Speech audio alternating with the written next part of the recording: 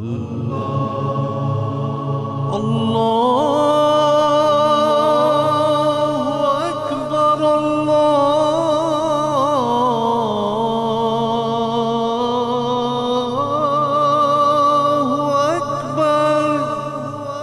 listening to the Voice of Islam Radio, broadcasting on DAB and via the internet 24 hours a day.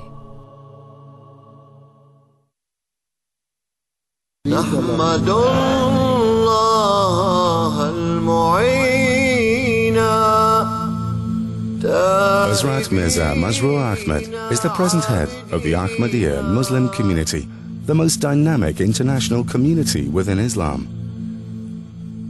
The community was established by Hazrat Mirza Ghulam Ahmad in Qadian, a small and remote village in India. He claimed to be the expected reformer of the latter days, the one awaited by all major world religions. Founded in 1889, the community has continued to spread throughout the world, flourishing under caliphate, the system of spiritual leadership established after the demise of the holy founder.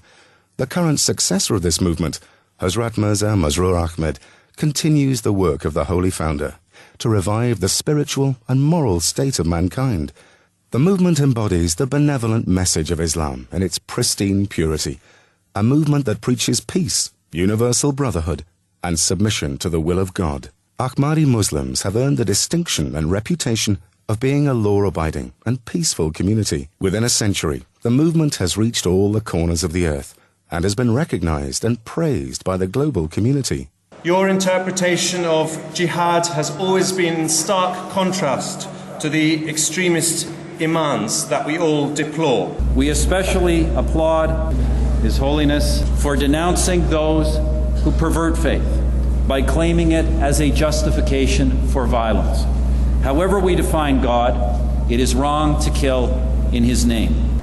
I have enormous admiration and respect for the work that the Ahmadiyya Muslim community are doing throughout the world to promote peace and understanding, not just by words, but by an example of a way of life, an example of impeccable conduct, and an example of undeniable faith in God Almighty, and an example of peace and tolerance.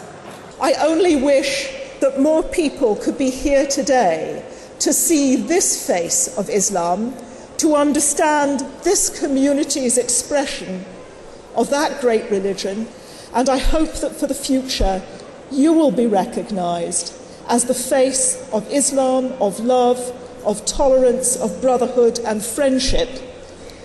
The work that you do in the community contributes every day towards that.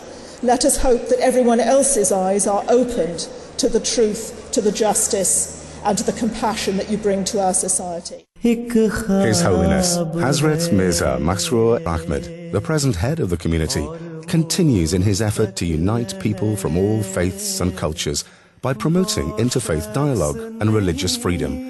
He has travelled extensively to spread the message of peace and to remind everyone to respect the rights of other human beings. During these tours, His Holiness has met world leaders from the Far East to Europe, from North America to Africa, discussing the economic, social and political problems facing the world today and how to create peace and justice in the world. He has also met religious and community leaders in order to share common values and core ideals universal to all religions and cultures, with a view to improving the moral state of mankind and creating an atmosphere of love and affection. From young to old, he compassionately listens to the ordinary man, regardless of race, color, or religion. He has personally initiated social projects and schemes to alleviate poverty and human suffering. His concern is not just about the well-being and moral state of the members of the Ahmadiyya community, but of the great human suffering of mankind at large. The Ahmadiyya community knows only that Islam, which is the Islam of love and affection, offers a real message of peace and security. It is a pleasure to be associated with an organisation, with a religion that says love for all, hate for none. And I think if we reflect on that, really that is what we all ought to be doing in the world today. The Ahmadiyya movement in Islam has been a leader in promoting peace and partnership between communities. Established in 190 countries, the Ahmadiyya Muslim community continues to preach a message of peace and tolerance, even in parts of the world that persecute them for their beliefs. But this should, ladies and gentlemen, come as a surprise to no one, to anyone who knows this community. Ahmadis are renowned throughout the world for their devotion to peace, universal brotherhood, and the will of God, the core principles of true Islam.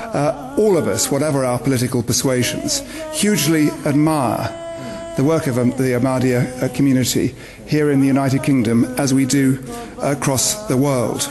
आज दुनिया च जिस तरीके नाल ये जो कुछ 2001 च होया है, जो कुछ लंदन च होया है, ये चीज़ां जड़ियां हैं इन्हां नूं दूर करन तुहाडे सानूं थोड़ी जी आशा नज़र आती है कि ये तुहाडे वर्गे लोग अगे आके ये जड़ियां दिलां दी दूरी हो गई है उन्हें घटा सकते हैं.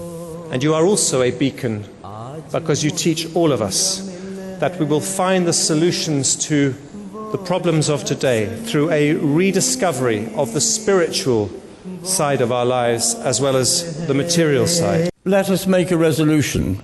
Let us make this resolution to promote the message of peace and brotherhood, which is your message to mankind, that people of different religions should not quarrel and fight with each other, but should accept and tolerate and live together in that spirit of brotherhood and peace, which is the essence of your religion.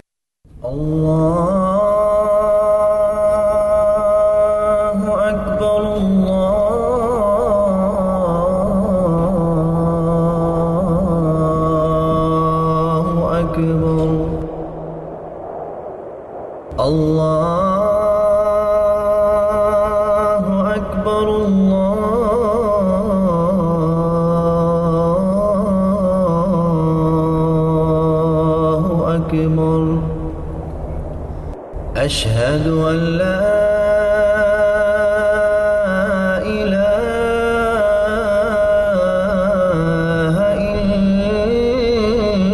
إلا الله أشهد أن محمدا رسول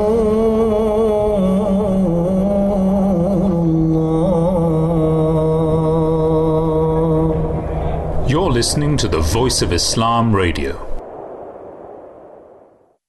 A'udhu billahi minash shaitanir rajeem. Bismillahir rahmanir rahim. In the name of Allah, the most gracious, ever merciful.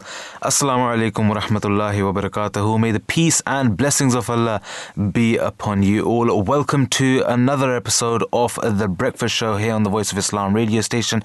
You're listening to myself, Samar, and Daniel Ahmed, and we will be with you, God willing, all the way up until 9 o'clock. So if you do have any questions, any remarks, any comments that you'd like to make, please feel free to do so.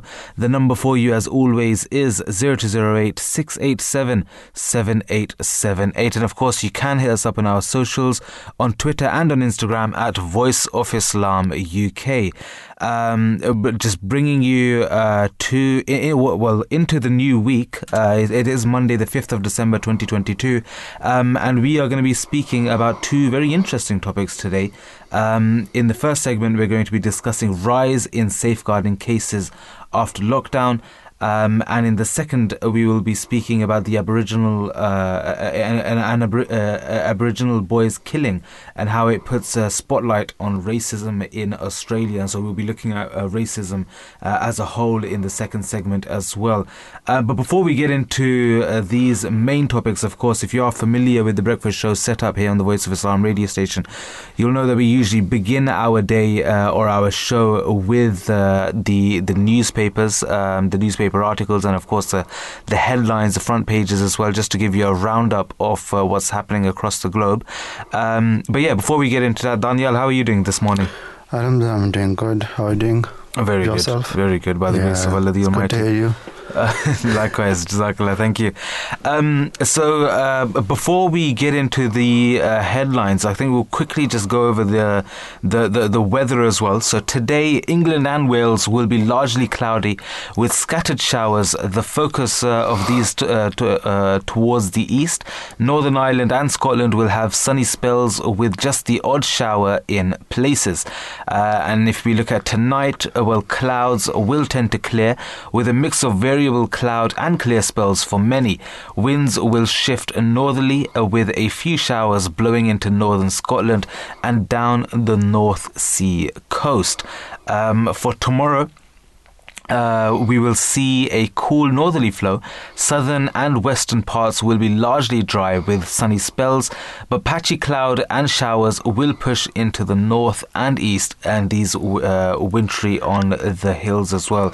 And if you look at the outlook from here to the end of the working week up until Friday, dry, bright but cold for many on Wednesday, with wintry showers pushing into northern Scotland and potentially down the North Sea coasts. Variable cloud will develop through the day. Thursday and Friday will continue cold, with winds shifting northwesterly to bring a few wintry showers to northern and western parts of the UK, drier elsewhere, but with the odd shower in places as well. So that is the outlook from today all the way up until Friday. So you are ready for the day as well. For today, it's there's highs of 8 degrees and lows of 4 degrees. So it is fairly cold, and I think it is time to take out the scarves and the hats and gloves now, isn't it? It's awfully cold these days. I mean, I guess we can guess what the headlines will be about today. Of course, Three Lions roar and Sterling raid terror. If you did watch the match yesterday, Alhamdulillah, by the grace of Allah the Almighty, England did have quite a victory. Three goals to nil, and a strong performance by the English team as well, isn't it? Yeah, really, Senegal tried to perform their best. They tried to put the goals in the first few minutes, but they were not able to. And quietly the assists were very good as well from the England team as well. Yeah. So I think it's a very good match, and we are hopeful for the team to get into semis and quarters and semis and then finals as well. Yeah. So first of all, very congratulations to all the England as well, and let's hope for the best. Yeah, no, I mean, like you said, but the next match is against France, and that is the hardest one to date. So we've had it pretty good so far. Is it today or? Oh no, it's I think it's Saturday. Saturday now. So right. A few more left. A few more matches left for the round of 16. Yeah, it's Japan versus Croatia. I believe so. Yes. Yeah. So some very interesting games that are coming up as well. If we look at the newspaper headlines, like I said, of course, all of them, or most of them, will be at least speaking about this. Photographs of England footballers celebrating their 3-0 win against Senegal at the World Cup feature across Monday's front pages. The Eye newspaper is among several to carry an image of Phil Foden, Harry Kane and Bukayo Saka away from the football. The Eye leads with an exclusive on energy firms targeting the homes of customers in fuel poverty. It says companies are using contentious utility warrants, quote unquote, so they can force entry into the homes of struggling customers. And similarly, Metro, the newspaper, makes a note to England's next opponents, carrying the headline, "Here I'll go." The newspaper said that England roared into the World Cup quarterfinals and will now face a thrilling clash with the reigning champions, France. Mm-hmm. Yep. Millions of football fans are waking up to a Monster Monday, and the Hangover Part 2, quote unquote, following the England squad's victory, the Daily Star reports. And the Sun pays tribute to the heroes of the World Cup England squad following their victory against Senegal. And its main story reports that England's Raheem Sterling had to race back from the tournament after an alleged armed raid at his mansion while his fiancée and 2 children were inside. Wow. The Mirror's splash features the England squad jubilantly celebrating the Sunday night win, carrying the headline "Dream World," quote unquote. It also makes mention of Raheem Sterling's emergency flight home after his family mansion was burgled. And it's by the Daily Mail. 3 Mendes exclaims the Daily Mail paying tribute to the England squad 3-0 win. Its front page also reports an account in former Health Secretary Matt Hancock's pandemic diaries about lobbying in support of a COVID contract by a Conservative peer. People are getting sicker and poorer, with a gaping health and wealth divide between regions getting worse, The Guardian reports. It also reveals that 2.5 million working age adults are not in employment because of their poor health, raising concerns the government's levelling up agenda is being critically undermined. Rail unions have rejected an 8% pay offer for workers and will press on with plans for Christmas walkouts, the Daily Telegraph reports. One Conservative MP accused the unions of holding the country to ransom after the unions turned down the pay rise, ploughing ahead with the strikes planned for December 13, 14, 16 and 17. The Met Office is the latest organisation set to strike as part of mass public sector walkouts, The Time reports. The forecasters are set to announce industrial action after the government argued that £28 billion of inflation-matching pay rises across the public sector are unaffordable. In-person midlife health checks will also be scrapped under plans to ease the burden on the NHS, according to what the paper has reported, with the face-to-face GP appointments to take place online instead. And the EU has promised help for companies to offset the impact of US green companies, the Financial Times reports. Its lead story carries warnings from Ursula von der Leyen that the Brussels must simplify and adapt its rules on state aid, following concerns that US subsidies are being used to encourage European companies to relocate. So we can see that the joy at England's victory over Senegal is evident. 3 Mendes declares the Daily Mail's headline. Now for Le Showdown with France, says the paper. For The Guardian, it was 3 and easy as England soar off the Africa Cup of Nations champions. The paper also pictures an ecstatic captain Harry Kane embracing Phil Foden and Bukayo Saka after he scored England's 3rd goal. The Daily Telegraph goes with the same headline and proclaims England magnifique after their convincing win. Here we go. A play on words for the French word of yes is written in bold on the front of the Metro. The French word being used in a pun because of England's quarter-final clash with them on Saturday. The front page shows the players cheering and fist-bumping and their manager as well, Gareth Southgate, clapping from the sidelines after what it calls a nervy first 30 minutes. We're ready, quote-unquote, insists the Daily Express. It says Harry Kane, the captain, is relishing a battle with the defending champions after scoring for the first time in the tournament. The Daily Mirror calls it a dream world, and in a nod to England's 1966 World Cup win and Christmas, the Mirror proclaims it's coming home. Rawsome is the Sun's verdict after the game, and it also leads on the news that Raheem Sterling is flying home from Qatar after an armed gang raided his Surrey mansion. The paper says his fiancée and her 2 children were inside at the time. And away from the football, the Eye reports that energy firms are targeting customers having problems paying their bills, like we mentioned earlier as well. The paper says an investigation it has carried out has found that nearly 500,000 warrants allowing companies to forcibly install prepayment meters have been granted in the past year. Energy UK, which represents companies in the sector, says suppliers face difficult decisions, quote unquote, dealing with customers in debt, and warrants are a last resort. A former energy company worker tells the paper it is a national scandal. The Daily Mail leads with a claim by former Health Secretary Matt Hancock that the Conservative peer Lady Moan used extraordinary aggressive lobbying in support of a COVID contract during the pandemic.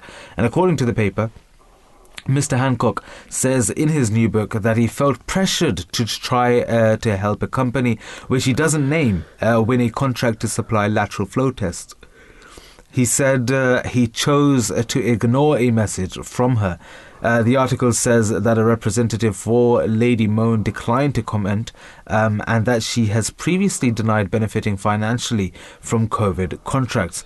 On its front page, the Time says that as the pay storm gathers, the Met Office is set to become the latest organisation to join public sector walkouts.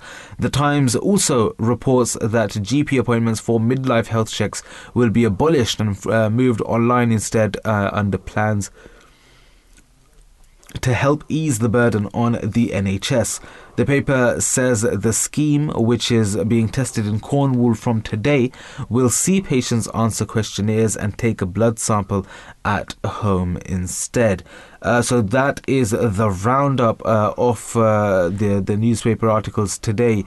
Danielle, was there anything which specifically caught your eye, whether it was in regards to the front page headlines or even from within the articles as well?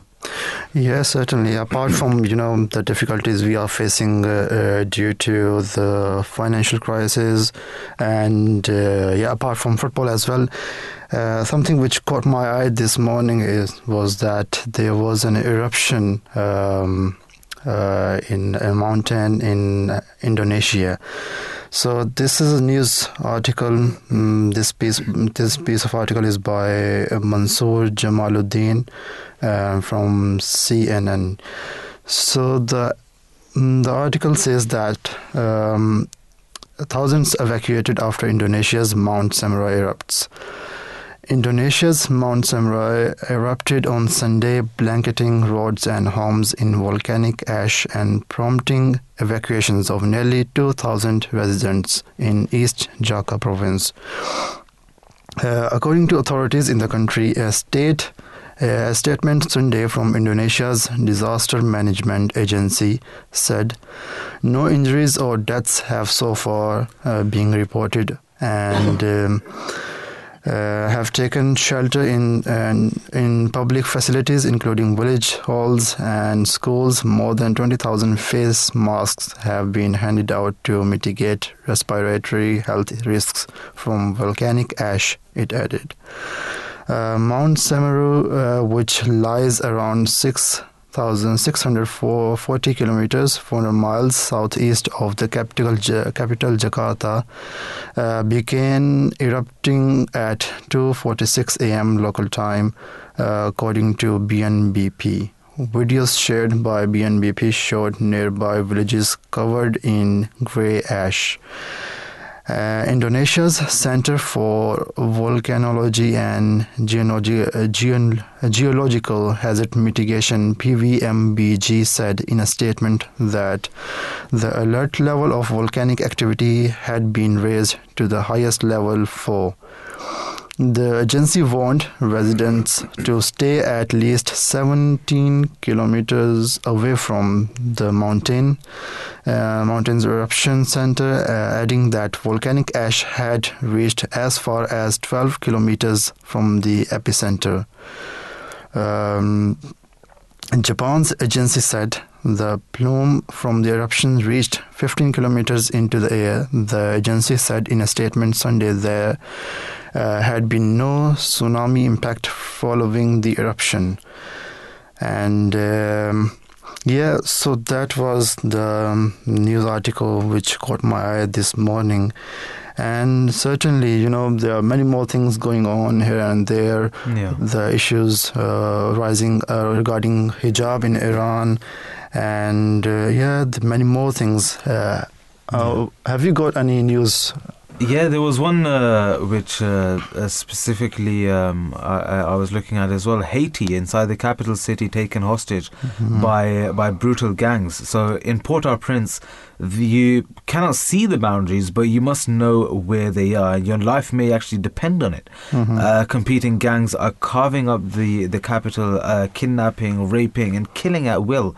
They demarcate their territory in blood, cross from one gang's turf to another, and you may not make it back as well. And I mean, it's absolutely it's crazy. I mean, those who live here carry a mental map dividing this teeming city into green, yellow and red zones. Green means gang-free, yellow can be safe today and deadly tomorrow, and red is a no-go area. The green area is shrinking as heavily armed gangs tighten their grip. Armed groups control and terrorize at least 60% of the capital and its surroundings, according to the Haitian human rights group. They encircle the city, controlling roads in and out, and the UN says the gangs killed almost 1,000 people here between January and June of this year. I mean, the Port-au-Prince is nestled between green hillsides and the blue waters of the Caribbean. It is blanketed by heat and neglect. The rubbish is knee-deep in places, a putrid monument to a crumbling state. There is no head of state. I mean, the last one was killed in office. No functioning parliament because gangs control the area around it. And the US-backed Prime Minister Ariel Henry is unelected and deeply unpopular as well. And if you go to the BBC website, you can see a map of it as well, and it shows you where multiple gangs are and other such things as well. And just to put into context that what's been happening over there, if you go back last year, it's for 7th July, gunmen attack and kill President Jovenel Moïse in his home in Port-au-Prince. A week later, on the 14th of August, a 7.2 magnitude earthquake leaves 2,201 people dead. If you come to this year, 11th of September, Prime Minister Ariel Henry ends fuel subsidies, prompting a nationwide protest, and the following day, armed gangs block the capital's main oil depot, preventing delivery of fuel and aid supplies. On the 2nd of October, cholera returns to Haiti. 7th of October, Haiti's government authorizes the Prime Minister to ask for international military help. And then a month later, on the 3rd of November, last month, Haitian police stormed the oil depot to restore fuel supplies as well. And I mean, there's so many different incidents over here as well being related on the BBC website. And you can see images as well of how criminals have taken a country hostage, and it's absolutely terrifying what's happened over there. And it just reminds me of the Islamic teaching when it comes to ruling as well, isn't it? That Islam teaches us that when you are in authority or when you are in a position of rule, then of course you should do so with love, care and affection, and you should always be mindful of the people within your country and what's happening within your country, what's happening within that governance as well, so that you can look after all the residents and the inhabitants of that area. I mean, if we go to the time of, let's say, Hazrat Umar, who was one of the caliphs, one of the successors of the Holy Prophet Muhammad, may the peace and blessings of Allah be upon him. He, as the leader of the time of the area, he would go out at night and he, cloaking himself so that people cannot recognize him, right?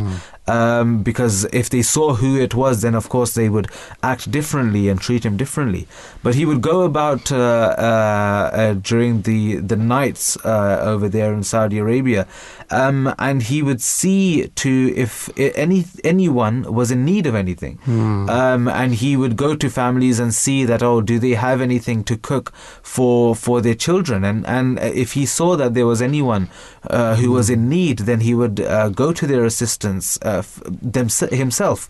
He wouldn't tell his workers or other people who he could rely on or trust to say that, go to such and such person's house and give them some groceries or other such things. Rather, he would go himself and physically look out for such individuals as well. And this is the type of governance that we need to have, in which we trust the government and we trust the leaders to make the right choices and to bring about some aid for those people in need as well. And of course, in some countries it's happening exceptionally well. But in other countries, maybe there can be some level of improvement as well. Yeah, really, certainly. The thing is, we need to set our priorities. The government need to set the priorities right. And certainly, you also reminded me of an incident from the Islamic era as well, and it is also related to Umar as well. So, if I can, properly recall that our, worldwide Imam, Khalifa, Hazrat Mirza Masroor Ahmad, he told that incident probably in the last Friday sermon, that when Hazrat Umar was chosen as a Khalifa of the time, he asked the servant of Hazrat Umar that, tell me the good deeds the Hazrat Umar used to do.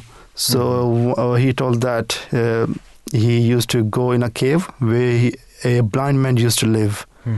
And so he went according to what he said. So he went there and took some food for him. And he put, a bite of loaf into his mouth, and he started chewing. But after a while, he said that you are not Umar. Sorry, you are not Abu Bakr.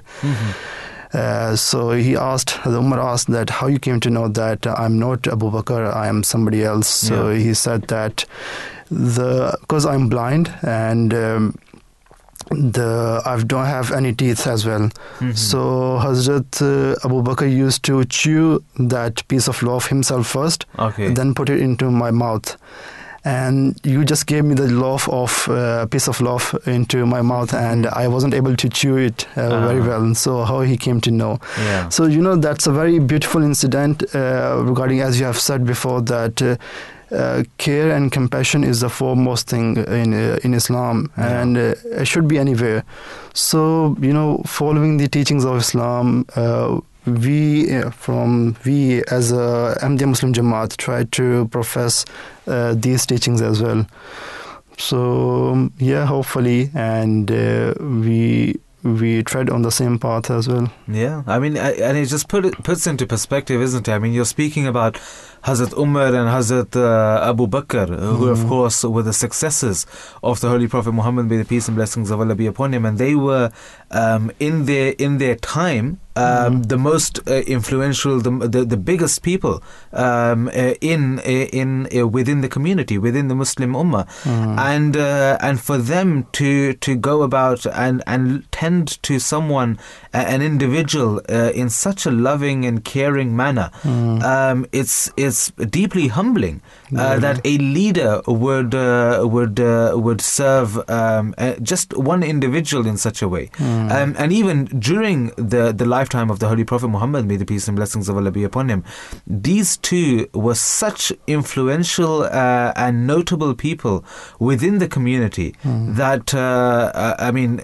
everyone knew that these people are the leaders, right? And for them to like I said, tend to someone, an individual with such care, it just shows us what kind of level of love and affection we should have within our own circles as well. I mean, in Islam, there's a narration of the Holy Prophet Muhammad, may the peace and blessings of Allah be upon him, in which he said that each one of you is a shepherd, so make sure you look after your flock as well. And we all have our different circles. For one person, he might be a shepherd, and he might be looking after the household, and looking after the children. Another individual might be looking after a group of children in school, taking a class as a teacher. For someone else, it might be that they're looking after their peers in their workplace. I mean, whoever comes within your circle, we are told that we need to show them a love and affection and treat them with the utmost care as well. And this is exactly what Islam teaches us in this regard. And with that, we're going to be going straight to our first segment for the day. We have two topics today. Just as a reminder, we'll go through that as well. The rise in safeguarding cases after lockdown is what we're going to be addressing now. And an Aboriginal boy's killing puts spotlight on racism in Australia, and so we'll be discussing that in the second segment, and this will be from about 8:15 onwards as well. So just getting straight into this first topic, Daniel, the rise in safeguarding cases after lockdown. So after the lockdown, the number of safeguarding cases has more than doubled in a school in East Yorkshire. The school head teacher has stated that the figures are alarming. Schools are now having to identify the effects of the cost of living crisis on children as well. We often discuss the effects on adults and the economy, but the generation growing up in the midst of the pandemic is mostly overlooked. This segment will hopefully discuss the different safeguarding cases and what support children require in the current state of affairs as well. So before we get into examples of children needing safeguarding, or how we can raise awareness on eating disorders, for instance, as well, and the role of teachers and doctors in identifying abuse, for the benefit of our listeners, Daniel, what is safeguarding? So safeguarding, according to Google, it is that safeguarding is the action that is taken to promote the welfare of children and protect them from harm. Safeguarding means protecting children from abuse and maltreatment, preventing harm to children's health and development, ensuring children grow up with the provision of safe and effective care. So, and furthermore, the NSPCC states, safeguarding is the action that is taken to promote the welfare of children and protect them from harm. So overall, safeguarding means, protecting children from abuse and maltreatment, preventing harm to children's health or development, and make sure that the child has the proper safe environment to nourish and flourish as well, and taking action to enable all children and young people to have the best outcomes.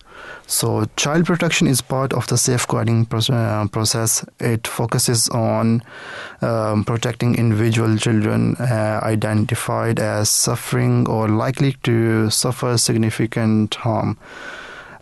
This includes, child protection procedures, which detail how to respond to concerns about a child.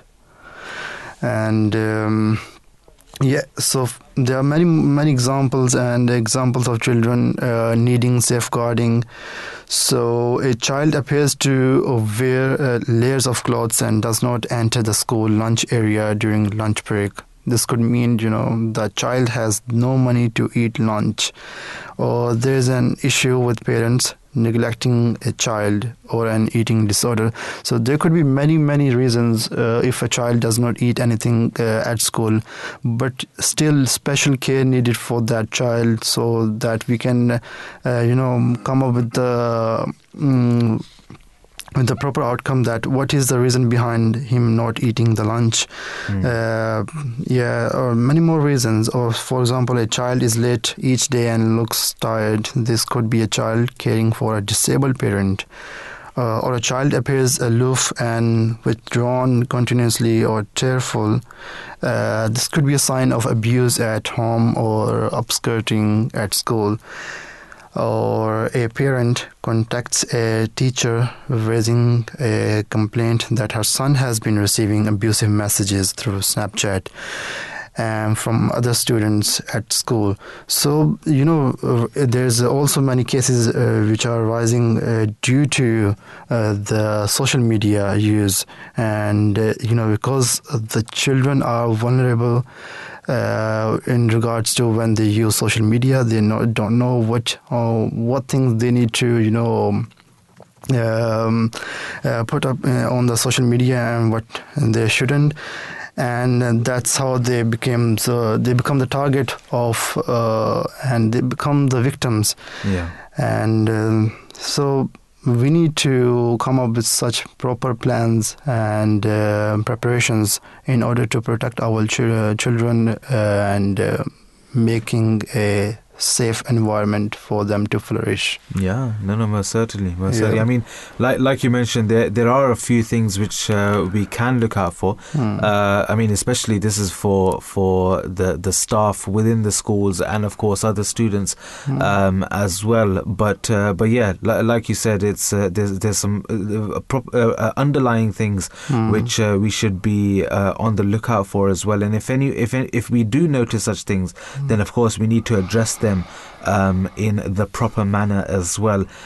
More on this in just a short while, but before we do so, we do have with us on the line our first guest for the show, Umaira Malik, who is a clinical advice coordinator at Beat Eating Disorders. Her role includes ensuring that all of Beat's services, training, campaigns and communications are founded on good quality evidence and guided by service user experience and clinical expertise.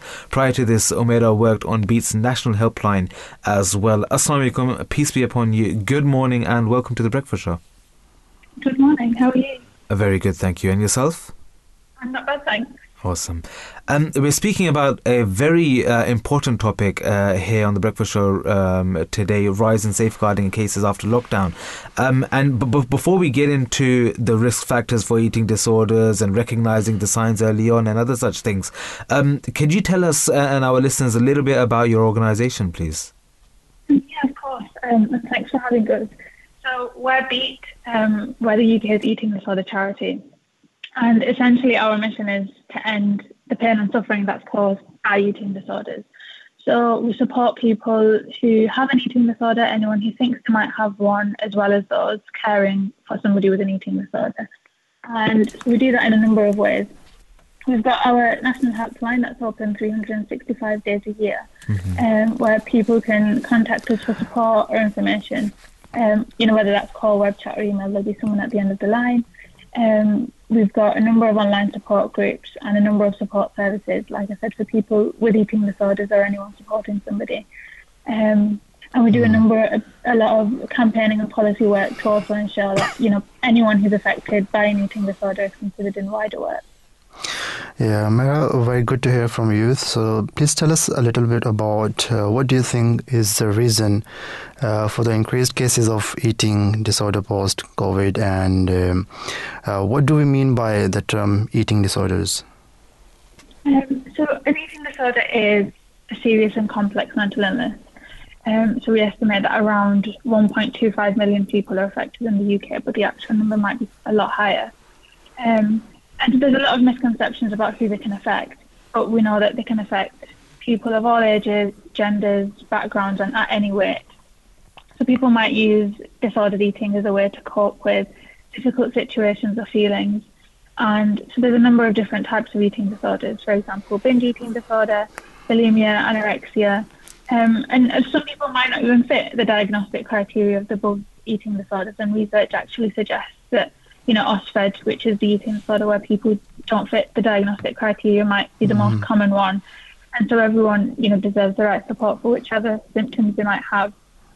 And So they can severely impact the quality of life that a person has, as well as those around them. But we know recovery is possible, and the sooner someone gets help, the better their chances are of this. Mm-hmm. And coming to the second part of your question, in terms of the rise in young people needing support during the pandemic, there's been a major increase in referrals of children and young people, which is seen across NHS data. We've seen a demand, an increase in demand at Beat. So between 2021 and 2022, we provided triple the number of support sessions in comparison to pre-pandemic levels. And if you go into some of those numbers of the NHS data, for example, between April and June of this year, nearly 3,000 children and young people began eating disorder treatment. Mm-hmm. But there were still over 1,700 young people waiting at the end of June, which is a considerable amount of people. We know that the pandemic has had such a huge impact on children and young people, and there's been such an increase in anxiety and distress. I mean, if you think about early on in the pandemic, for example, there was a focus on stockpiling, and for some people that might have meant a higher risk of binge eating. People couldn't access the foods that they needed for their meal plan or foods that they felt comfortable eating. There was a loss of normal routine, limited access to school, work, friends, all the things that we need that can, boost our mental health. And, those things that we do to look after ourselves. The additional strain on mental health, children and young people might have had increased anxiety about the health of their loved ones. And that ongoing sort of concern about when normal life could resume, the life that we knew it before the pandemic. And so all those pressures are things that might have impacted and contributed to this rise that we're now seeing in eating disorders. Yeah, no, most certainly. And it is a sensitive topic as well, and of course it does need to be addressed with proper care as well. Umaira, what are the risk factors for eating disorders? So there can be a number of risk factors, and so it's complex, and there are a variety of reasons why an eating disorder might develop. For some people, it might not be clear what led them to develop an eating disorder, but the existing sort of research shows that genetics can play a role, as well as personality traits such as perfectionism, or somebody might, have negative body image or low self-esteem. And then there's also environmental factors that can contribute to disordered eating developing, things like grief, abuse, stress, traumatic events. But, nobody's ever to blame for experiencing an eating disorder. And like you said, it's a sensitive topic, and so we'd like to reassure people that support is available. Yeah. And Umaira, so how can we educate, parents and teachers in recognizing the sign early on? So there are a number of warning signs of an eating disorder. For example, people might say they've eaten, they might say they're going to eat later on, or that, they might say they've eaten more than they actually have. Things like strict dieting, avoiding food, hiding food, taking a long time to eat meals. Physical signs can include, weight loss, tiredness, stomach pains. For certain eating disorders like bulimia and binge eating disorder, people might eat large amounts of food. They might purge after food or after binging by vomiting, over-exercising, or using laxatives. There aren't always visible signs, so it's important to watch out for people, how people might be feeling, and the impact that food might be having on their life. And if anyone is concerned about some of the things I've mentioned, we've got a full list of warning signs on our website as well. In terms of educating parents and teachers, we hear so often from anyone supporting a loved one and how vital they can be for supporting somebody who's got an eating disorder. And, we strongly believe that families, teachers, parents need to be empowered to help their loved ones and given the information that they need, given how much of an important role food plays in our daily lives. So we've got an online training platform for school professionals, which is available on our website, beateatingdisorders.org.uk. That's called SPOT.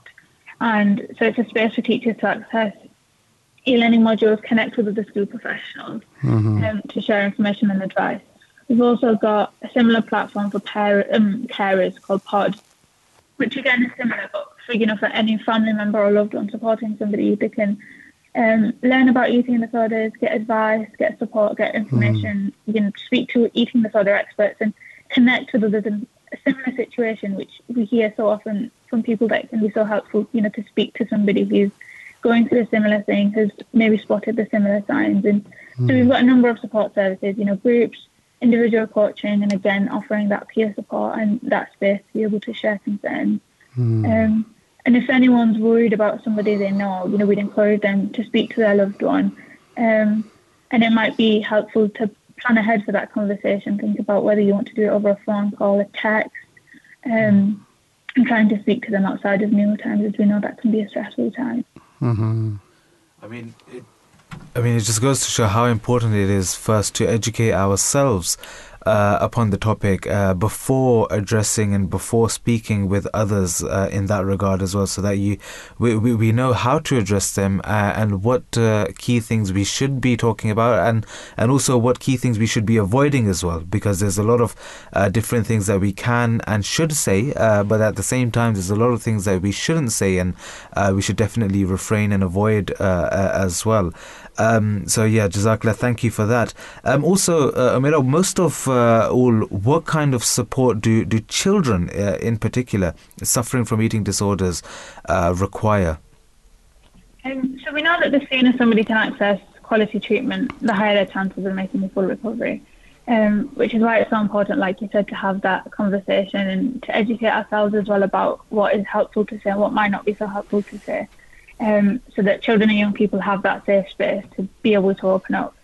The first step to accessing support would be to speak to the children or young person's GP, or to speak to a local eating disorder services. Some services will accept self-referrals, and it's about highlighting the impact that food might be having on their life.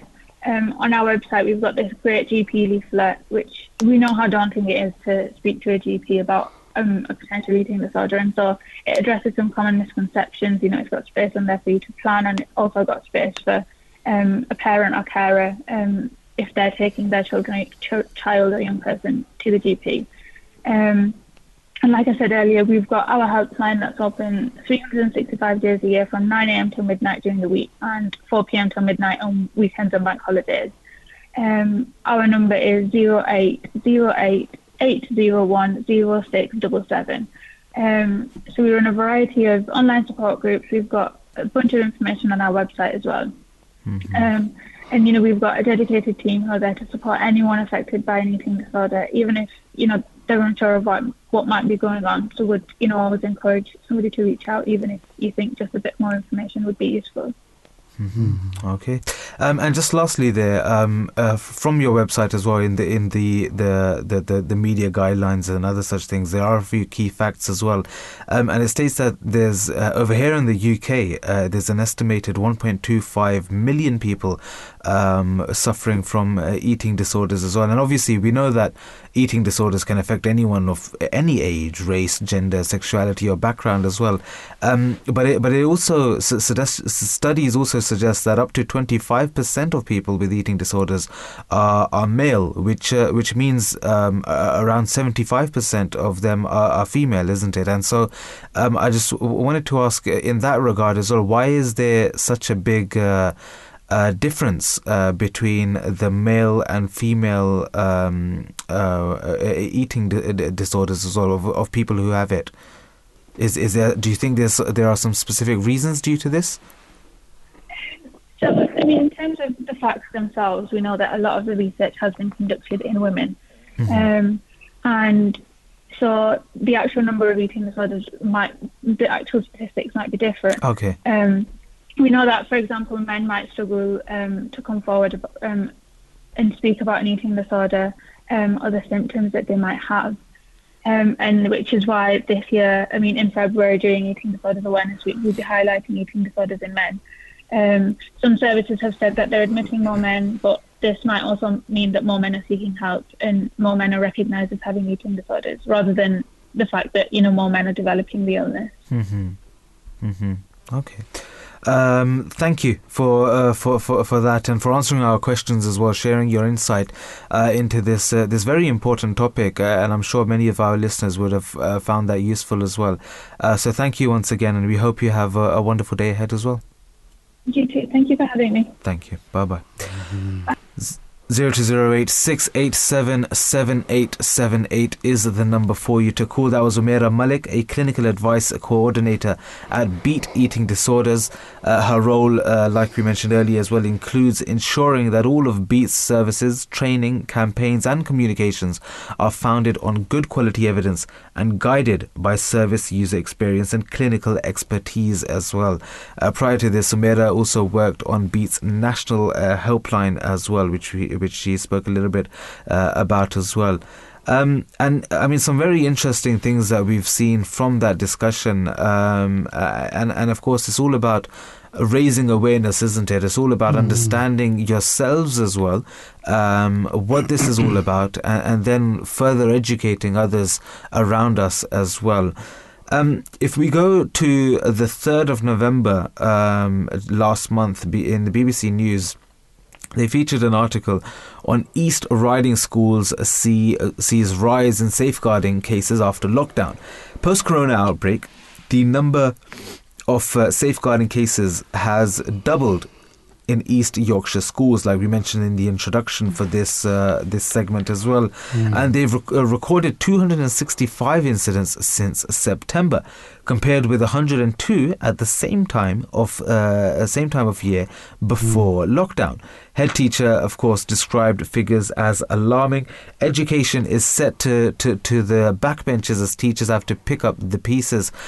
Schools are seeing more children subject to domestic violence and financial constraints, whilst schools are also suffering financial constraints as well.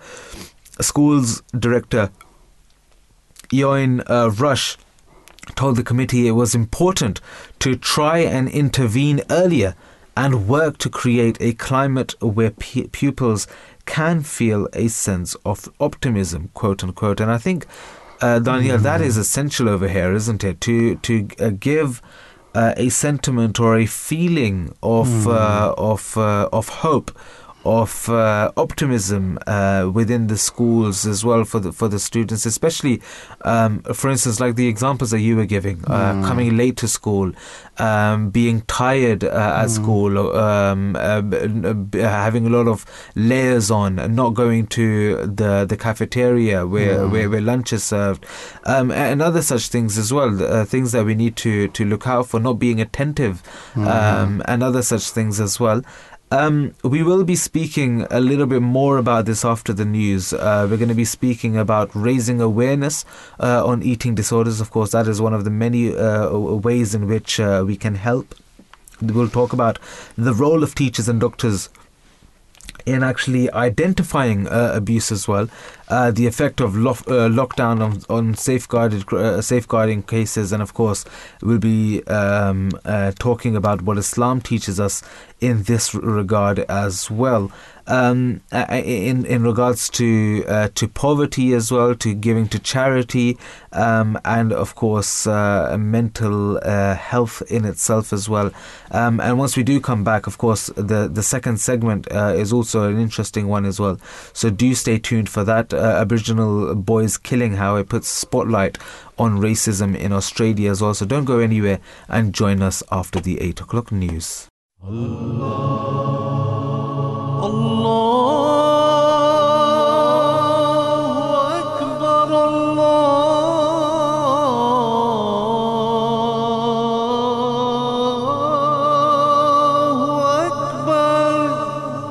You're listening to the Voice of Islam Radio, broadcasting on DAB and via the internet 24 hours a day.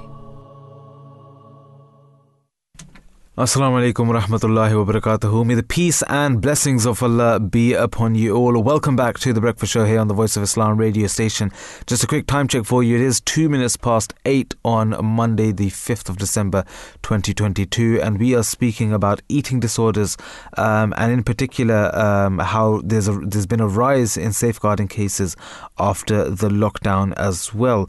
For those of you, who are just tuning in, this is the topic that we are still speaking about, and then after we're done with this, we're going to be speaking about Aboriginals boys killing puts spotlight on racism in Australia, and we'll be discussing that later on as well. But Daniel, there's been a raising awareness on eating disorders is hugely important, isn't it? And we spoke about this with our guest as well, Umaira Malik.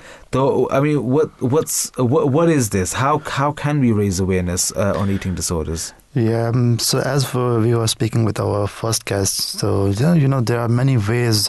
For example, if a child goes to school, the teachers are responsible for his upbringing and promoting that thing, and at home the parents are responsible. So both parents and teachers need to be educated regarding this matter. And according to Seeds of Hope, the following are suggested ways of raising such awareness. For example, attend a local event, avoid commenting on appearance, advocate for awareness, and work towards ending stigma. Consider donating to an organization of your choice this month. Create a body positive image on social media, and share your story if you have a good body image issue. If you have a body image issue, and help someone who is suffering this way.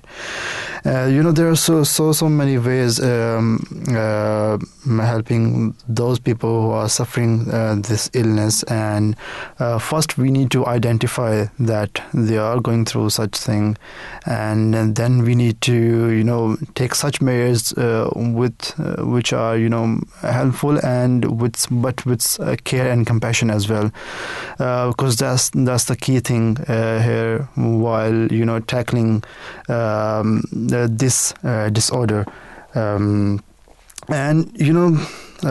So similarly, there are many more ways. For example, the role of teachers and doctors in identifying abuse is really vital and important.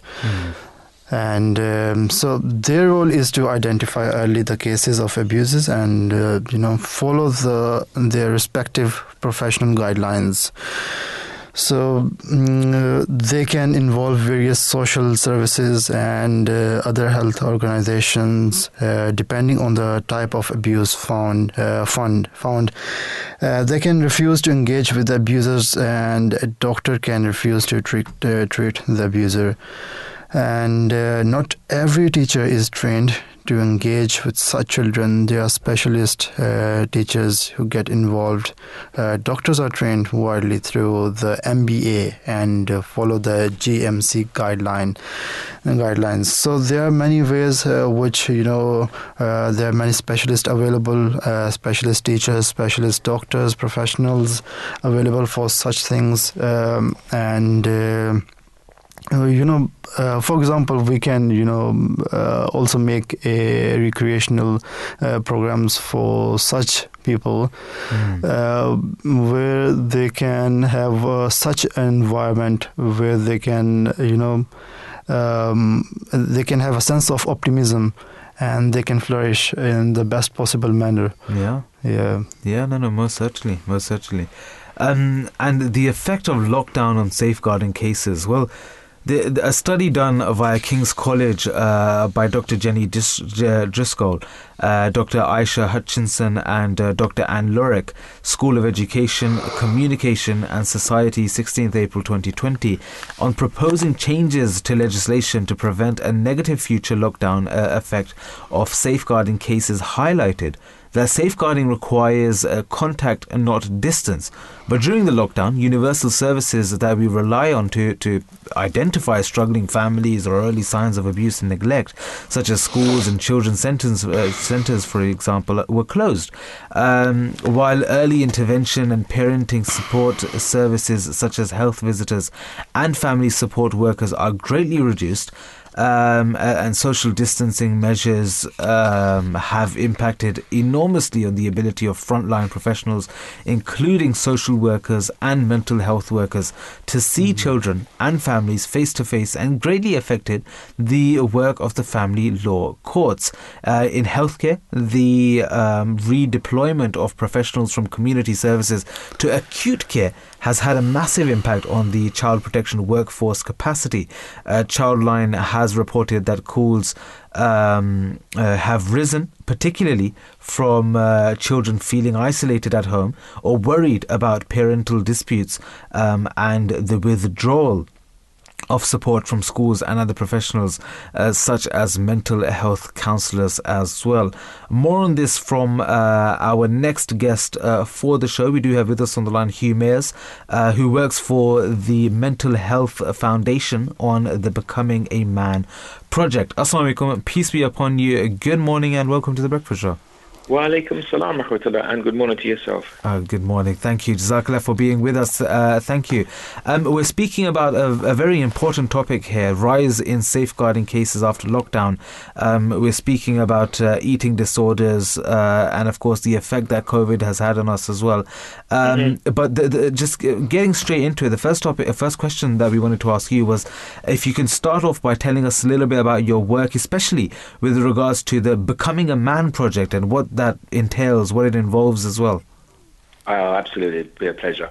So the Becoming a Man project, or BAM, the acronym, is a mentoring stroke counselling program that runs in schools. We're in 6 schools at the moment, 3 in Lambeth, where we're completing a 3-year program of research.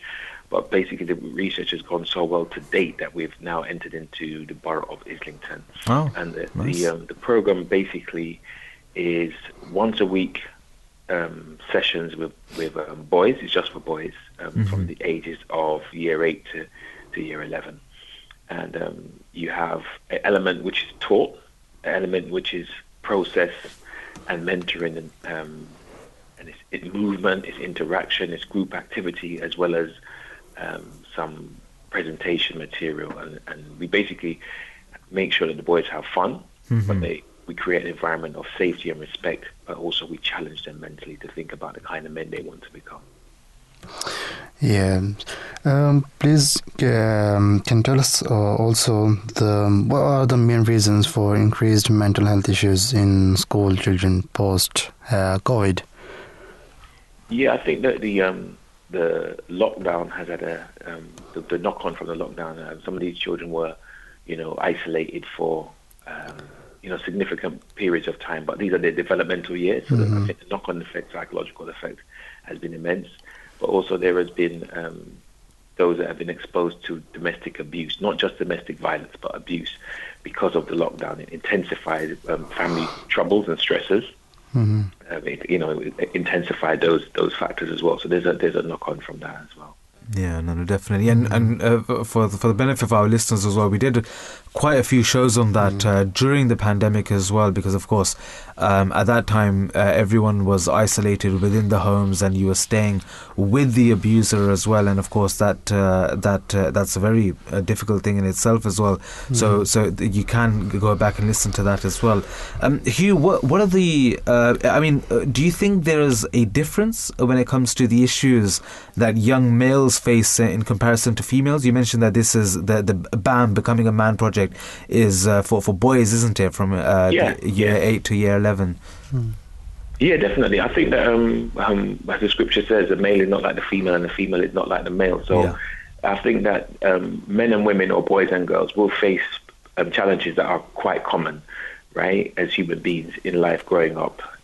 However, there is some certain unique factors that boys will face and girls will face, and I think that there's something about the role of men changing in Western society, and so boys really trying to understand what it means to be a man is being kind of redefined. And there's sometimes challenges to do with masculinity and more complex issues. And so there's a very unique element working with the boys closely, working in 2 different institutions. Can clearly identify that young men, boys growing into manhood, have a specific challenge, or specific challenges, should I say, that they face. Very unique. So here, what are the most common factors youngsters are finding difficult to manage with the current cost of living crisis in the post-pandemic phase?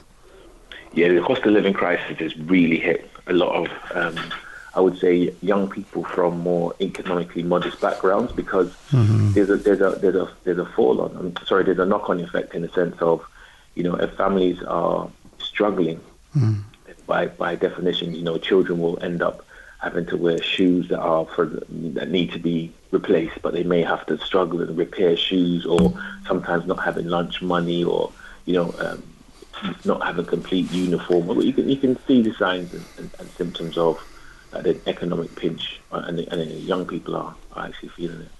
Yeah, no, definitely.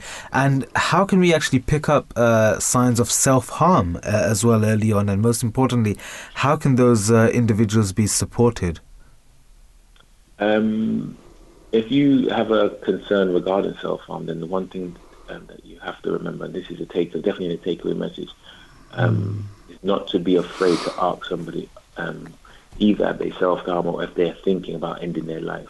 The common mythology is that if you mention suicide to somebody, you'll give them the idea to do it, and that's absolutely not true. The reality is that if they are that distressed, they would have considered it, even if it was just a passing thought, they would have really considered it. But you really need to not be afraid to ask that question. But yes, there is a difference between suicide and self-harm, in the sense of some people self-harm just as a coping mechanism, just to alleviate the pain, like some people self-medicate with drugs or alcohol. Some people self-harm just as a way to manage the psychological pain. Some of the early signs and symptoms is if people are covering, like for example, in summer, maybe wearing long coats, long jackets, and I'm not talking religiously, like women always cover themselves, Muslim women always cover themselves, I'm saying. But boys are, not wearing T-shirts or something, and their body language, or they look a little bit, what's the word I'm looking for, they're isolating, but they also look a bit withdrawn, then these may be not there actually, but possibly signs of expiration, And there are mental health charities. There's the NHS website that has information about the Mental Health Foundation website, our website, the Mind website, the NHS website, Young Minds, Healthy Minds. All these organizations have information that would be able to furnish you with more, facts about self-harm. Okay, awesome. Thank you for sharing that with us, and I'm sure many of our listeners would have found that useful. Is in particular for the signs that we should be on the lookout for, and if anything, if we do spot any such cases, then of course what we should do at that time as well. Beautifully put there. Thank you, and we hope you have a wonderful day ahead as well. And yourself. Thank you. Thank you. Bye bye. 0208 687 7878 is the number for you to call. That was Hugh Mayers, who works for the Mental Health Foundation on the Becoming a Man project, sharing his thoughts with us, and some tips as well, some things that we can do in our own day-to-day lives as well, on how we can make a difference, the things that we should look out for, and what we should do if we spot any of those things as well. Just coming towards the end of this first segment now, Daniel, when we talk about this topic, what comes to mind from the Islamic perspective? I mean, there's poverty, there's looking after one another, there's giving to charity and other such things as well. Maybe if you can share one or two references or one or two examples for the benefit of our listeners as well, in which they can understand what Islam teaches us in this regard. Yeah, whenever we try to look from the Islamic perspective or through the Islamic lens, from each and every angle of life, we always find the solutions for it. Very beneficial, comprehensive, sublime teachings of Islam gives the best solutions to us in regards to each and every matter of our daily life matters. And the Holy Prophet ﷺ, may peace and blessings of Allah be upon him, he once said that do not curse a child when you curse the child, the angels also curse on him. Let it be like that, and like that he becomes. Incidentally, this also means that angels are responsible for the consequences of actions. When you tell a child it is bad, it draws an imaginary picture in which it figures itself out as bad and does in fact become bad. Therefore, do not abuse a child, praise it and teach it to be good. And furthermore, for example, in chapter 2, verse 84 of the Holy Quran, Allah the Almighty instructs Muslims to speak kindly at all time, to be considerate of the feelings of other people, and to love and protect vulnerable members of the society, such as orphans and children, or those living in poverty or destitution. And thereafter, in chapter 51, verse 20, the Holy Quran states that the hallmark of a true Muslim is that he should care for all of God's creation and should comfort and support those in need, whether they seek their help or not. Hence, it is not enough for a Muslim to wait until someone asks for help. Rather, it is his duty to recognize the suffering of others and to make whatever sacrifices are required in order to help them overcome their challenges or troubles. So it is really important that firstly you identify the suffering of other people, and then you make sure you are ready to do the sacrifices which are important in order to help them overcome their challenges and troubles. And similarly, treading on the same path of on the teachings of Islam, which the Holy Prophet, may peace and blessings of Allah be upon him, taught us, our current Imam, head of the worldwide Ahmadi Muslim community, Mirza Masroor Ahmad, said once at the address on the inauguration of Nasir Hospital, Guatemala, serving humanity is a form of worship of Allah, whilst highlighting the work of Humanity First, which is an organization of the Ahmadi Muslim community serving in more than 50 countries. And he states that whilst highlighting the work of Humanity First and the community, that we seek no praise and no reward for such efforts, because we are merely doing what our religion has taught us to do. Our motivation and our desire to serve others is driven entirely by the teachings of Islam. The guiding light for any true Muslim is the Holy Quran, which was revealed to Islam's founder, the Holy Prophet Muhammad, may peace and blessings of Allah be upon him. Time and again, the Holy Quran has instructed Muslims to serve mankind and to fulfill the needs of those who are suffering or are deprived in any way. So it requires Muslims to be selfless and consumed by love for others. It requires us to be ever ready to make sacrifices for the sake of the peace and well-being of other people. Furthermore, in chapter 90, verse 15 to 17, Muslims are instructed to feed the hungry, to show empathy and love for orphans, and to help anyone in need, especially those mired in poverty or who are defenseless and weak. Muslims are taught to be the one who comfort and love those people who have been failed by the society, and to carry the weight of their burden on their own shoulders. And Muslims are duty-bound to help underprivileged people so that they can stand upon their own 2 feet, live with dignity, and be freed from their desperate circumstances. So in return, the Quran states that Muslim will be rewarded with increased spirituality, which in return will take them towards God Almighty and make them recipients of His pleasure. Similarly, in chapter 2, verse 196, the Holy Quran states that if a person wishes to save himself from humiliation, degradation, and ruin, he must be kind, generous, and do good to others, without expectation of anything in return. And similarly, there are many more verses in the Holy Quran which guides us in the same way, and it's our duty. So as I've told before, that a Muslim is a duty bound in regards to helping other people, and the help and doing the certain things which ease the environment, the climate of other people. It's our duty, and to perform our duty we should do our best. And all verses I've quoted emphasize the fact that if a Muslim desire to attain the love of God Almighty, they should first show love to the creation of God. So hopefully each our listeners, they do know that how beautiful the teachings of Islam are, and so we should try and do our best as a Muslim to profess the teachings of Islam in the best possible manner. Yeah, no, most certainly. Like you mentioned, I mean, we're duty bound to two things, isn't it? Huququllah and Huququl Ibad. Yeah.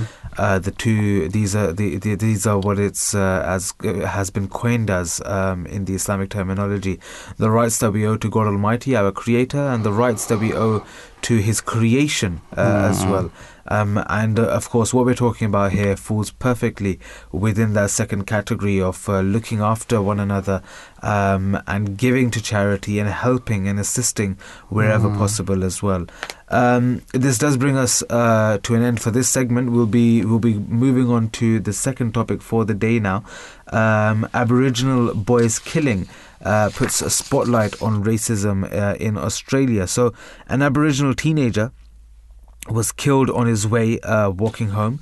The incident has raised questions on the pervasive racism in the country, and although there are conflicting opinions about the motive of the attack, and investigations are taking place, but many, including the Prime Minister Anthony Albanese, believe the attack was racially motivated. This segment will discuss racism in the Western society and how it should be tackled as well. But before we speak about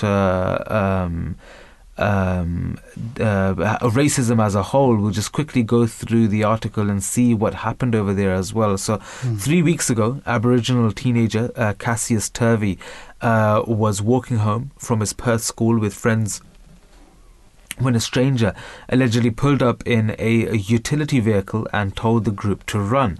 Passengers in the car allegedly chased down the Aboriginal boys who were wearing their school uniforms before two were violently attacked. One victim was an already injured 13-year-old whose own crutches were used to beat him, causing bruising to his face, according to what the authorities have said. The other was a 15-year-old, and he's the one that we're speaking about today as well, Cassius, who police believe was assaulted with a metal pole. The Noongar Yamataji boy died 10 days later after suffering seizures and 2 strokes from his serious head injuries. The killing has sparked national grief and anger. Thousands of people have attended vigils for Cassius in more than 24 places across Australia, with events also being held in the US and New Zealand. Others, including Prime Minister Anthony Albanese, have said the attack was clearly racially motivated, quote unquote. For many, it has evoked memories of high-profile killings of other Indigenous teenagers, such as 14-year-old Elijah Doughty. Aboriginal and Torres Strait Islander people suffer disproportionate rates of violence. Statistics show in some parts of the country that they are 6 times more likely to be assaulted than non-Indigenous people. Australia does have a shocking reputation around the world for this kind of violence, quote unquote, according to what Dr. McGlade has said in this regard. So, Daniel, racism towards minorities, do you think this is overlooked within the modern world, or what's your take on this? I mean, as you said before here now, that a 15-year-old boy who police believes that was assaulted with a metal pole. You know, that's terrifying and really brutal. Hearing that, so we know that there are many more instances in the Western world where we hear such news, and especially in America. There are many cases over there as well, where we have seen that the black people, especially over there, they are targeted very often. So, in regards to Britain, living here, Britain is arguably the most successful, multi-ethnic democracy in the world. There are many things to celebrate about the progress of Britain's ethnic minority groups. Before the COVID-19 pandemic, employment rates were at historic highs for virtually every ethnic minority group. Children from some minority groups are performing better than the national average, and the proportion of black and Asian students securing a higher education place has risen massively over the last decade. These trends are highly encouraging. However, it is undeniable that there remains some unjustifiable disparities between some of the Britain's ethnic groups. It is also undeniable that collectively as a society, we have not done enough to understand the complexities of social and economic outcomes for different ethnic groups. Too often, we have viewed ethnic minorities through the narrow lens of BAME category, which is, black, Asian, and minority ethnicity, which, they grouping they're experiencing as if there are no meaningful differences between them. Certainly I've just asked before that what is this issue, that racism, in regards to the Western society, how much racism is prevalent? So it's quite prevalent here as well. Sometimes it's we just overlooked the fact that racism doesn't exist in this part of the world, while certainly it does exist in this part of the world, as well as I've given the example as well. And as I've said before, the supreme power of the world, which is America, USA, even in that country, which is most developed, we find many cases over there in regards to racism as well. So anyway, we are talking about Aboriginals, that a 15-year-old boy, I believe, has been killed. So can you just tell us about what is Aboriginals? So an Aboriginal or indigenous person has been generally defined as a person who is a descendant of an indigenous inhabitant of Australia, or a member or a person of the Aboriginal race of Australia. Aboriginal Australians could be the oldest population of humans living outside of Africa, where one theory says they migrated in boats 70,000 years ago. Australia's first people, known as Aboriginal Australians, have lived on the continent for over 50,000 years.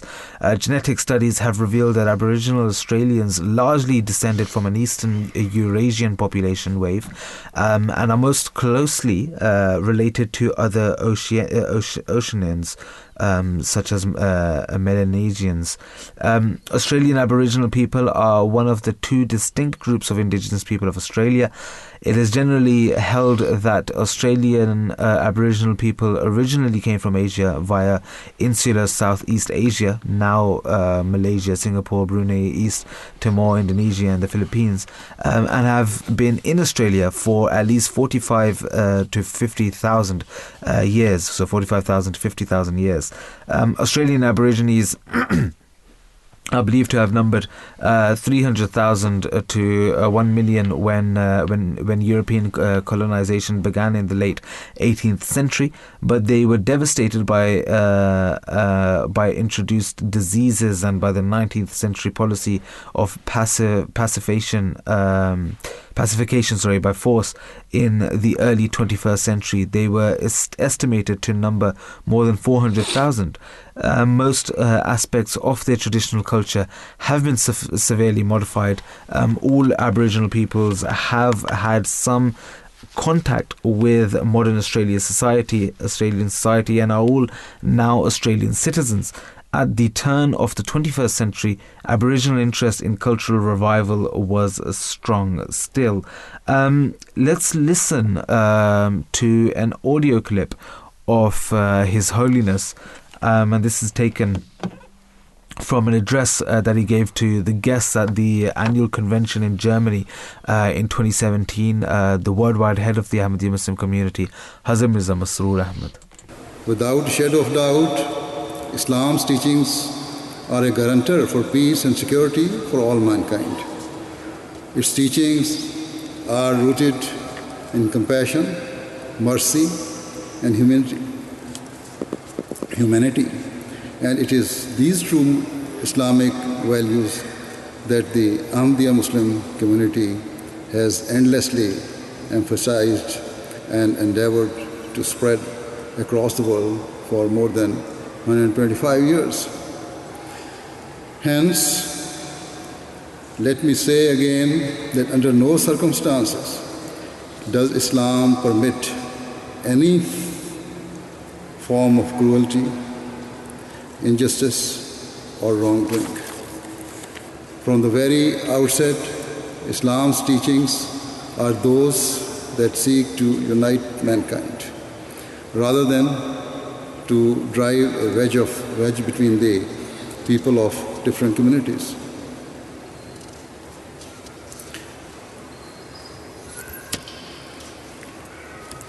Indeed, the very first chapter of the Holy Quran, which Muslims believe to be the word of God, revealed to the founder of Islam, peace and blessing of Allah be upon him, states that Allah the Almighty is the Lord of all the world.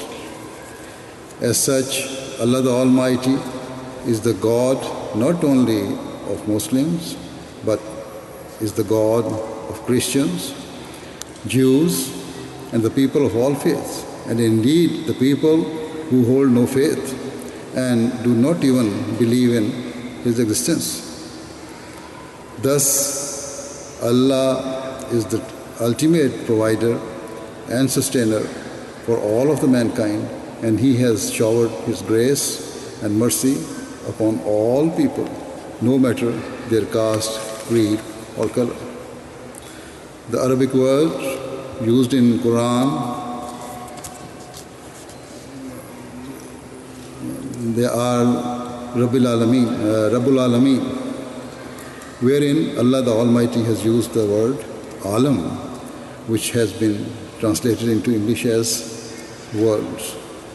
However, no translation can reflect the true scope of the word, the word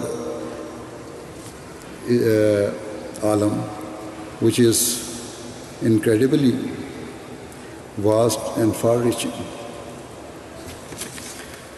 By using this word, Allah the Almighty has made it clear that He is not just the provider and sustainer for people of certain religions or for particular eras. Rather, He is creator and nourisher of the people of all nations, of all beliefs, and for all times. Thus, these words are filled with unparalleled beauty and great wisdom, wherein they have enshrined the sanctity of the principle of universal equality and made it clear that there is no place in the world for any form of racial or national superiority. These words make it clear that Allah's blessings and favors are not limited to any particular race or ethnicity, but are bestowed indiscriminately. Whilst these are Islam's true teachings, it is a cause of regret that racism and bigotry remains prevalent in the world. Indeed, amongst the very people who allege that Islam discriminates against non-Muslims are individuals who themselves are guilty of what they falsely charge Islam with.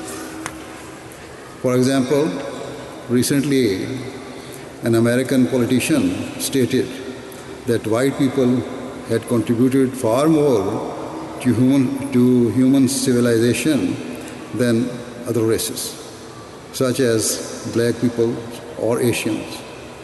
Whilst it was also reported that another senior American policymaker has stated his belief that white people were genetically superior to others. Such extremist views can only fuel resentment and despair amongst the people of other races and ethnicities. In complete contrast, Islam proclaims that all people are born equal, no matter where they hail from or the color of their skin. It teaches that no race is superior to another, nor are the people of any particular descent more gifted than others, and that Allah is the provider for all of mankind. Whilst it is true that how far a person progresses in life is dependent upon his surroundings and his personal effort, the basic faculties granted to mankind remain the same and are not defined by geography or race. Indeed, over 1,400 years ago, in what came to be known as the farewell sermon offered after his final Hajj, the Holy Prophet of Islam, peace and blessing of Allah be upon him, addressed this very subject as he gave a momentous speech that laid the foundations for world peace in words that are as timeless as they were enlightened. He proclaimed that all people were born equal and that a white person was not superior to a black, and nor was a black person superior to a white. Similarly, he said that an Arab could not claim superiority over a non-Arab, and nor could a non-Arab claim superiority over an Arab.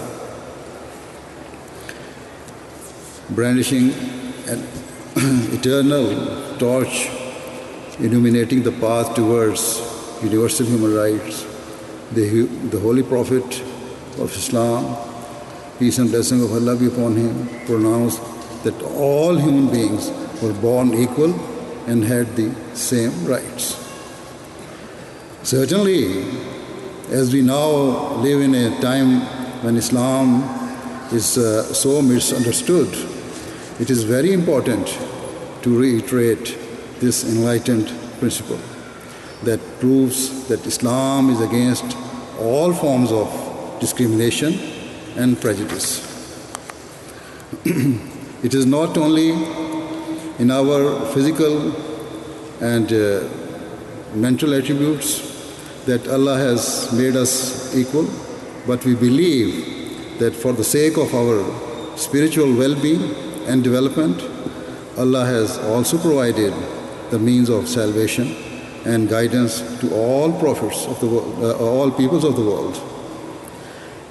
In religious terms, Islam says that prophets have been sent by God Almighty to all nations, and Muslims are commanded to respect and honor them all. Thus, we hold the founders of all religions in great esteem and can never contemplate speaking against any of them. That was His Holiness Hazrat Mirza Masroor Ahmad, may Allah strengthen his hand, the worldwide head of the Ahmadiyya Muslim community. A portion of his address to the guests at the annual convention in Germany back in 2017, sharing his thoughts with us, of course, in regards to this very important topic of racism, and giving examples from the farewell address as well, from the Holy Prophet Muhammad, may the peace and blessings of Allah be upon him, talking about the importance of being one with one another and not having any sort of racism in that as well. There are many ways in which we can tackle violence in modern society as well, and such. I'll give a few examples as well. You can set up a neighborhood watch or a community patrol. You can, which is in line with the police as well, working with the police. You can make sure your streets and homes are well lit up as well. Another way or another method in which we can try to tackle violence within our own spheres, within our own circles as well. You can make sure that all the youth in the neighborhood have positive ways to spend their spare time through organized recreation, tutoring programs, part-time work, and volunteer opportunities as well. And I think this is absolutely essential. Even we see from the narrations of the Holy Prophet Muhammad, may the peace and blessings of Allah be upon him as well, he's mentioned that in sitting idle, that's when Satan comes, and that's when Satan attacks, isn't it? And when you're all alone and when you're not doing anything, that is when such, maybe let's say, satanic thoughts can creep into your mind as well. And so it's always important to keep yourself occupied, keep yourself busy in good, in positive things. And of course, this can be it can be literally anything. I mean, we spoke about the rights that we owe to God Almighty and the rights that we owe to mankind as well. You can do any one of these things. You can render thanks to all of the blessings that God Almighty has bestowed upon you in the first, for the rights that we owe to God Almighty, and by serving mankind, by serving humanity, we can do other such things as well. We can help other people out. We can gain knowledge and better understand things ourselves as well. That's also a way in which we can serve people, because with that knowledge we will be able to then pass that on as well. And that's why it's always good to keep yourself occupied in good, positive things as well. The next way in which we can try to tackle violence is in this regard as well. We can educate ourselves on the root causes of violence as well, so that we can better try and tackle them as well. And tackling violence and its root causes can improve the health and well-being of individuals and communities, and have wider positive implications for the economy as well. It just goes to show that all of these things we can do and we should do within our own spheres, and of course, God willing, we will see a turn of events as well. It's all about whenever we see a change, it doesn't have to be a huge campaign done by UNESCO or the World Health Organization or whatever. Of course, they have their part to play, and a very crucial part to play. Not taking anything away from that, but the difference that we will see is when all of us within our own spheres have an impact. When me as an individual within my own household, within my workplace, within my friends and my community, and with my peers and the people that I meet, when I make a difference within that, when you do the same, when our listeners also do the same, when we have an impact like that, that is something which is absolutely crucial, and that is when we will see a huge difference within our societies as well. And that's why all of these things that we've mentioned, setting up neighborhood watches, community patrol, making sure our streets and homes are well lit, keeping our youth busy and occupied in recreation, organized recreation, we should say, tutoring programs, other such things. This is what is going to make a difference, and this is absolutely crucial. More on this and more on what Islam teaches in this regard in just a short while. But before we do so, we do have with us on the line Imam Muhammad Ahmad Khurshid, missionary of the Ahmadiyya Muslim community serving in the Northeast. Assalamu alaikum, peace be upon you. Good morning and welcome to the Breakfast Show. Wa alaikum salam wa rahmatullah, and Jazakallah for having me. Jazakallah, thank you for being with us. We're speaking about a very important topic here on the Voice of Islam radio station today, here at the Breakfast Show. An Aboriginal boy's killing, how it puts a spotlight on racism in Australia. And just obviously, while speaking about this incident, what comes to mind is racism as a whole, isn't it? And you being a missionary of the Ahmadiyya Muslim community, the first question that I wanted to ask you in this regard was, back at the time of the Holy Prophet Muhammad, may the peace and blessings of Allah be upon him, at the inception of the Islamic religion, what do we see at that time? Do we see that, of course, based in Saudi Arabia, there were people coming from different regions of the country as well, of different countries as well, from Africa as well. Was racism prevalent at that time? And if it was, what did the Holy Prophet of Islam, may the peace and blessings of Allah be upon him, teach his followers to sort of eradicate this problem and get rid of it from the root cause as well? Right. So, it's interesting that we're entering into the year 2023, and these problems are still prevailing all around the world, whether it's the West, the East, the South, wherever one may be. It's all over the globe. Interestingly enough, one of the first people to eradicate slavery from the word go was the Prophet, peace be upon him, Prophet Muhammad, peace be upon him. And one of the first converts to Islam was in fact a slave who was of African origin. And his story is actually one of the most interesting stories found in the history of Islam. His name was Bilal. Bilal was one of the first people to accept the Prophet for the message. And the message, that's the root answer to all the problems. Because the message is so clear, so profound, that when Bilal was being as a slave, when he was being taken in as a slave, and he was facing all sorts of persecutions, word came out that there is a new man in town by the name of Muhammad, peace be upon him. And he says things along the lines of that all people are equal, whether you're black or white, Arab, non-Arab.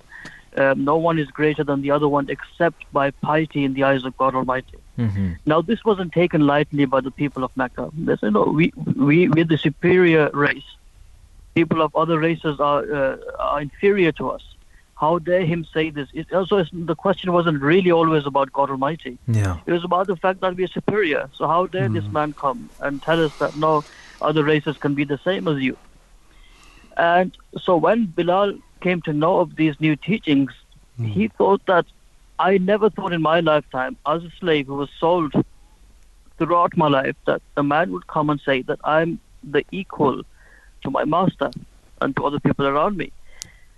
So this teaching inspired him that there's goodness out there, and Prophet Muhammad, peace be upon him, is the person to bring that good to the world. And he accepted Islam. Now, this news wasn't taken lightly by his master, Umayyah. And the stories of public and private persecution carried out to Bilal, some of the most horrific forms of persecution ever told in history, were done to Bilal.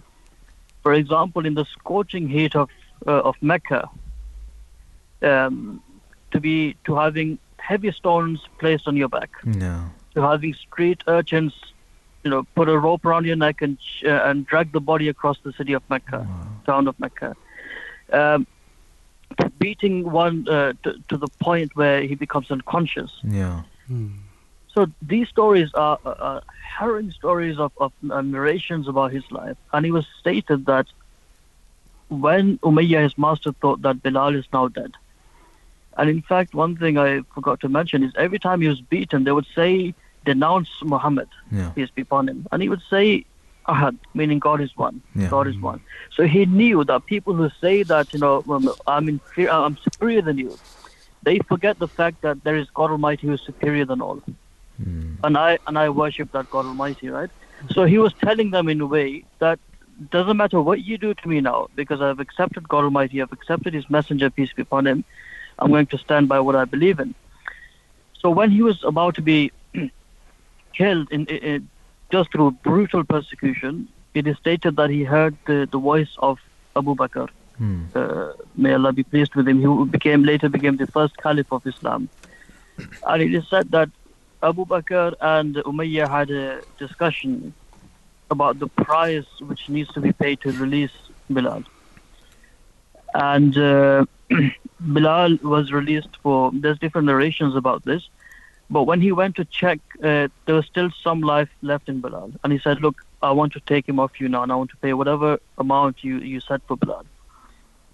And Umayyah mockingly told him that you paid me a huge amount, right, for Bilal. He's no good to anyone now, right? Thinking that he would be sold back into slavery and further persecution awaits him.